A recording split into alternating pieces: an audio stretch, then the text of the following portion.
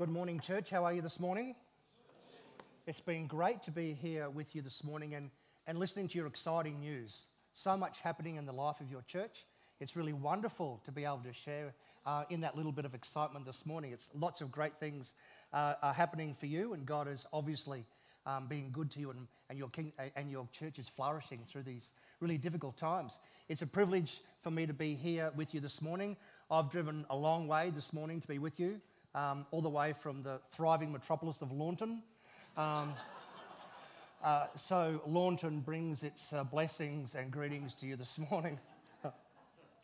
I'm not sure whether you saw on the news a couple of weeks ago the news footage of them covering the first flight to arrive from Victoria to Brisbane. If you're watching morning news, they replayed it throughout the day. There was this fight between reporters. They were so eager to interview people who were getting off the plane. As one reporter kind of put the microphone in front of the person's face and started to talk, another news service would stick their microphone and talk over the top of it. And they replayed this throughout the day because it was such a humorous kind of thing. They'd forgotten about the other people who were waiting for their loved ones to arrive. They didn't even feature in the footage. The people coming off the plane, yes, but those people who had been waiting for the arrival of the flight, they were neglected. These people had been waiting for months to be reunited with their loved ones. Children had been separated from their parents. Husbands and wives had been separated for months. And at last, they had arrived.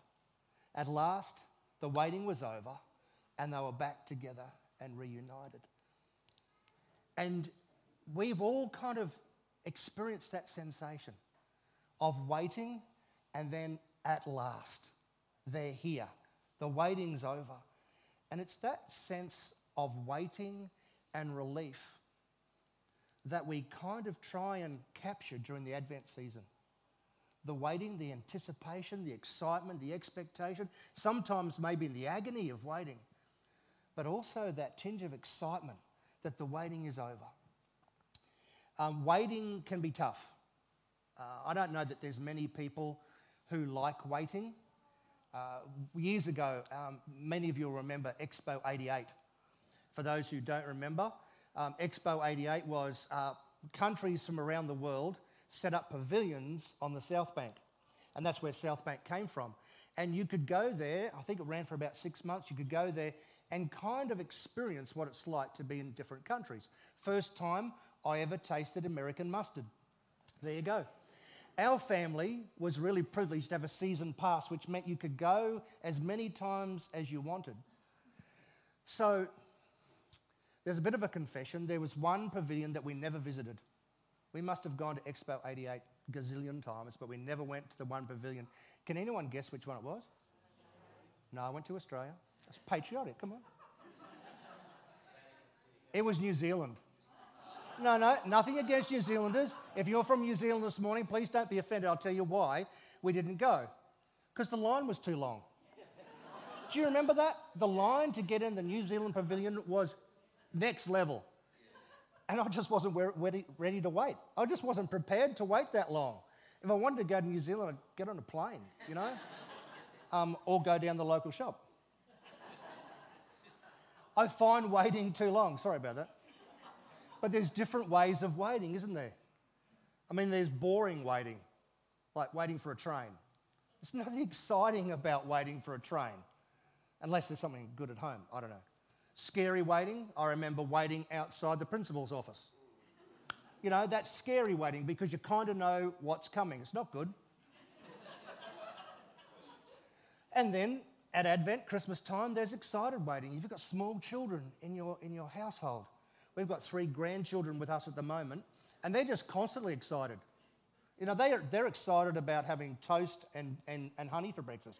You know, kids are just excited, and Christmas is just out of this world. Today we're going to meet 2 people who were excitedly waiting. The 2 people that we want to meet are Anna and Simeon. But these 2 people were waiting They were waiting expectantly. They were waiting for better. And at some level, everything can be better. We look around our lives and our world, everything could be better. But I wonder this morning, are there some things that just resonate with you, that you just constantly pray were better, dream of being better? There's some little phrases that may help us think of these things. Maybe we find ourselves thinking or even saying, it shouldn't be like this. It's an expression of wanting better. If only. That's just not right. There are those things that we resonate with that need to be better, that should be better. Maybe they're global issues. Refugee situations, people still living in poverty, families still losing children because there's just not enough clean water, people living in war zones, people suffering because they live in countries with corrupt governments and leadership. Maybe you dream of better for things that are local, things that you see around your neighbourhood. Maybe you dream of better education or better home lives or better support. We dream for better or for people who are trapped in their circumstances in our own neck of the woods. Maybe we dream for better for ourselves. Maybe we're dreaming of a better year. Maybe we're dreaming of better finances, better health, better relationships. What's our version this morning, personally, of dreaming for better? Waiting for better. We read about Simeon. Thank you for that reading in Luke chapter 2. An amazing guy who was eagerly waiting for the consolation. It says in that version, the rescue. But in the version that was read out, it had it right. The consolation. It's not a word that we use very often. Maybe the shorter version is more familiar. Have you ever been consoled? What happens when you're consoled? Well, the first thing that happens is you're upset. And then someone comes alongside you and encourages you and strengthens you and reminds you that it's going to get better. And Simeon had been waiting for a really long time for the consolation, the consoling of the Messiah. He was waiting for the Messiah, God's promised champion, rescuing king, to come and console. Not just win the fight, not just win the battle, but come alongside, support, encourage, and promise a better future. This is kind of a revolutionary kind of understanding of the Messiah. We kind of take it for granted because we know Jesus a little bit better, and we know that that's certainly part of his character. But for these people, that they were waiting for a warrior king, and to have the Messiah described as someone gentle that comes along and strengthens and encourages and reassures is somewhat different. So this morning, let's just pause for a minute. And I want to ask you personally the question, how do you need God's consoling this morning? In what area of your life do you need God to come alongside, to comfort you and strengthen you and to reassure you? Is there something reoccurring in your life at the moment? And you're thinking to yourself, if only someone could come alongside me. Well, that person is Jesus Christ. He comes alongside us. But then think beyond ourselves this morning, church, and think as the church. What about the people in our lives, the people that we mix with on a daily basis, our family, our workmates, the people across the road? As the people of God, not only how can we receive God's consolation, how can we offer it? What are the everyday circumstances that you can come alongside someone and encourage them and strengthen them and reassure them of a better day? Maybe there's someone that comes immediately to mind. Maybe you need to think about it and pray about it, and maybe someone will pop into your mind and God will draw you to them to play that incredible role of the consoler. Then we didn't read about Anna this morning, but we're going to read about Anna now. This is in Luke chapter 2, verse 36. Another story, same chapter. Anna, a prophet, was also there in the temple. She was the daughter of Phanuel from the tribe of Asher, and she was very old. It's not kind, is it, to put that detail in? But her husband died when they were married only 7 years. Then she lived as a widow to the age of 84. She never left the temple, but stayed there day and night, worshipping God with fasting and prayer.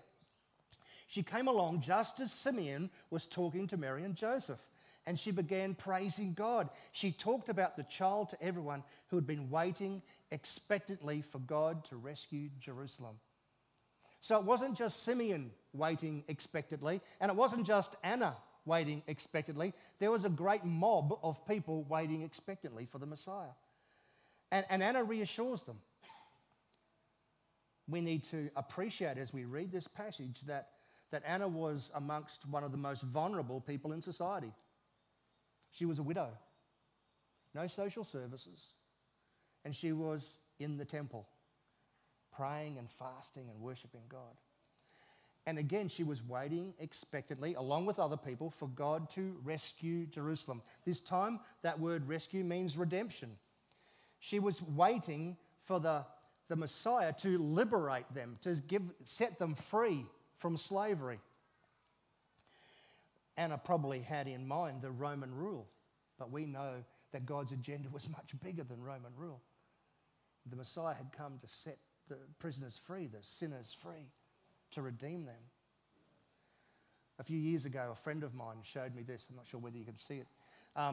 Don't get excited, but this is a $10 trillion note, but it's worthless because it comes from Zimbabwe. And a friend showed me this, and they were living in Australia, but their parents were still living in Zimbabwe. And they had a reason for staying in, they could have got out. They had a reason for staying in Zimbabwe because they were waiting for the freedom that would come after Robert Mugabe. And they had every opportunity to escape. They were quite well off, but they chose to stay and to wait for freedom. It's not just the fact of freedom, but the feeling of freedom. Do you remember the last day of school? Freedom. Remember the day you got your driver's license and you could drive without mum and dad? Freedom. It's not just the fact of freedom, but the feeling of freedom. How good is freedom? It feels like freedom.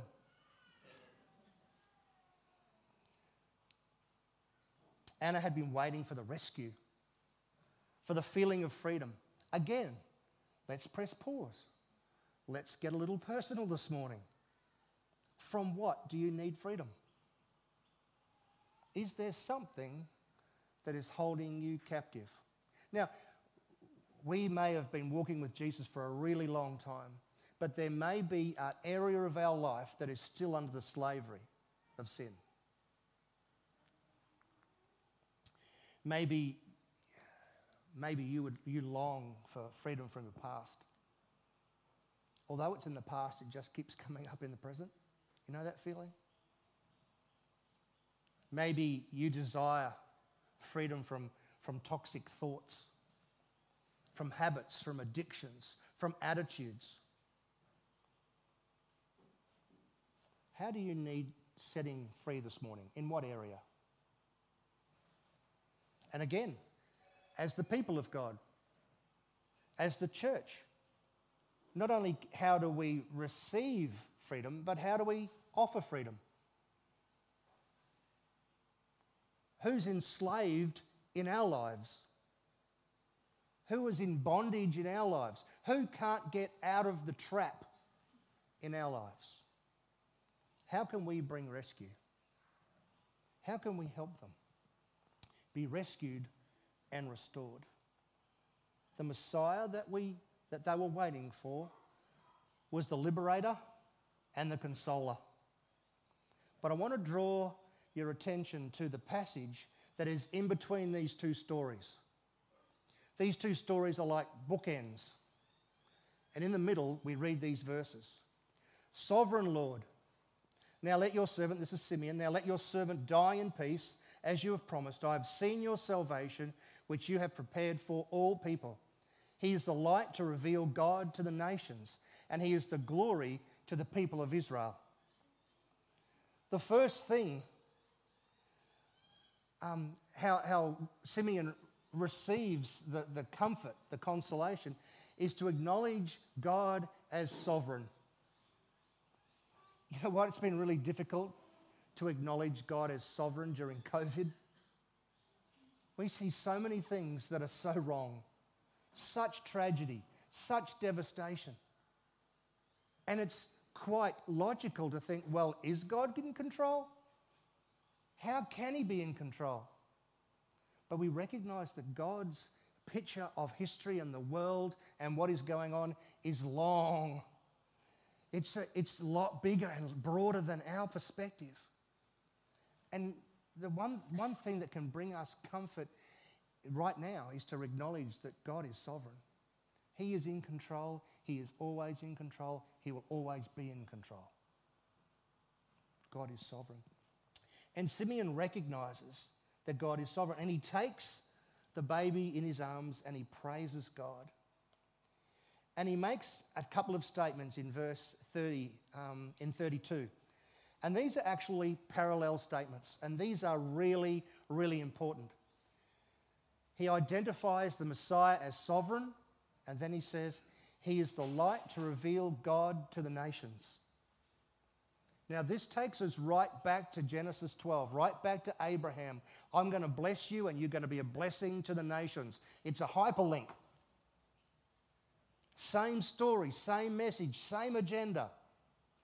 He is the light to reveal God to the nations.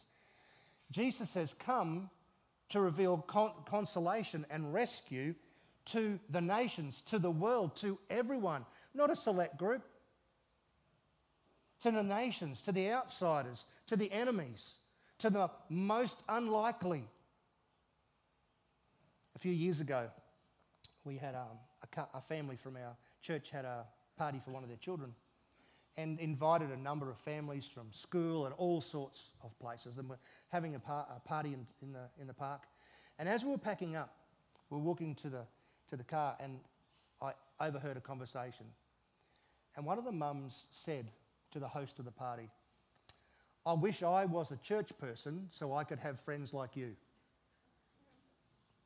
Now that's a really powerful insight, because there are lots of people beyond the church that think that, well, there are church people and there are non-church people. That's just the way it is. There are Apple people and there are PC people. That's just the way it is. There are church people who belong in church and non-church people who don't belong in church. That's just the law of the jungle. That's just the way it is.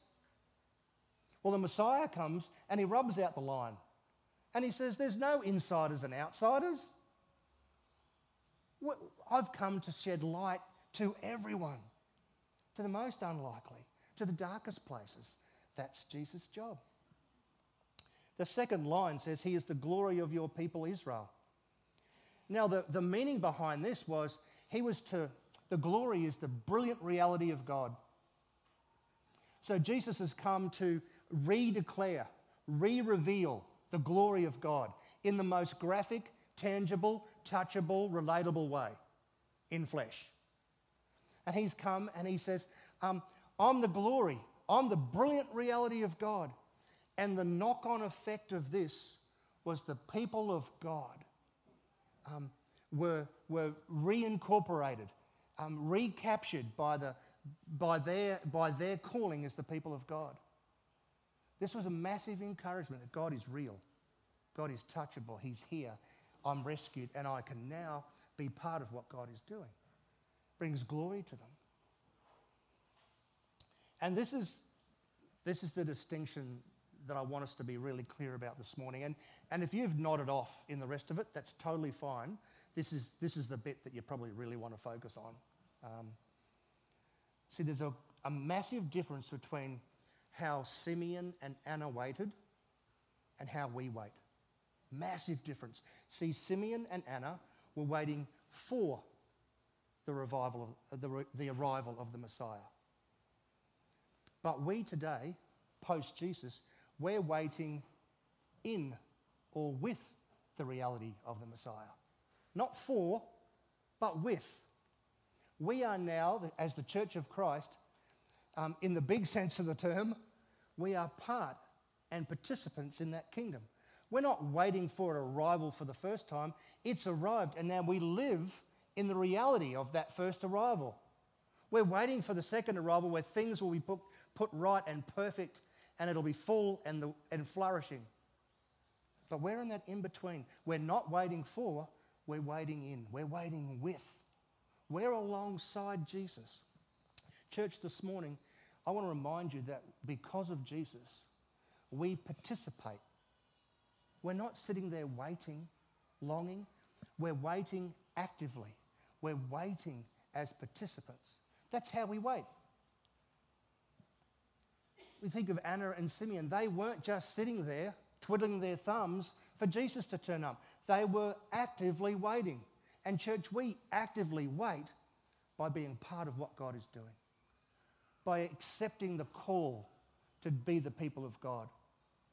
Not to limit our energy in this church community, but to take the energy and the vitality that exists in this church community and take it to our everydays, take it to our neighbours.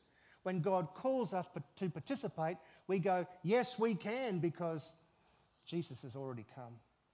Actively waiting. Not passively waiting, actively waiting for God's emerging better and being a part of that. That's what God desires, for things to be better. His kingdom is coming, and we can be a part of that. He wants it to be better, and he calls us to be a part of that. Let's pray together. Heavenly Father, we just thank you for these stories and for the way that your Holy Spirit brings them to life.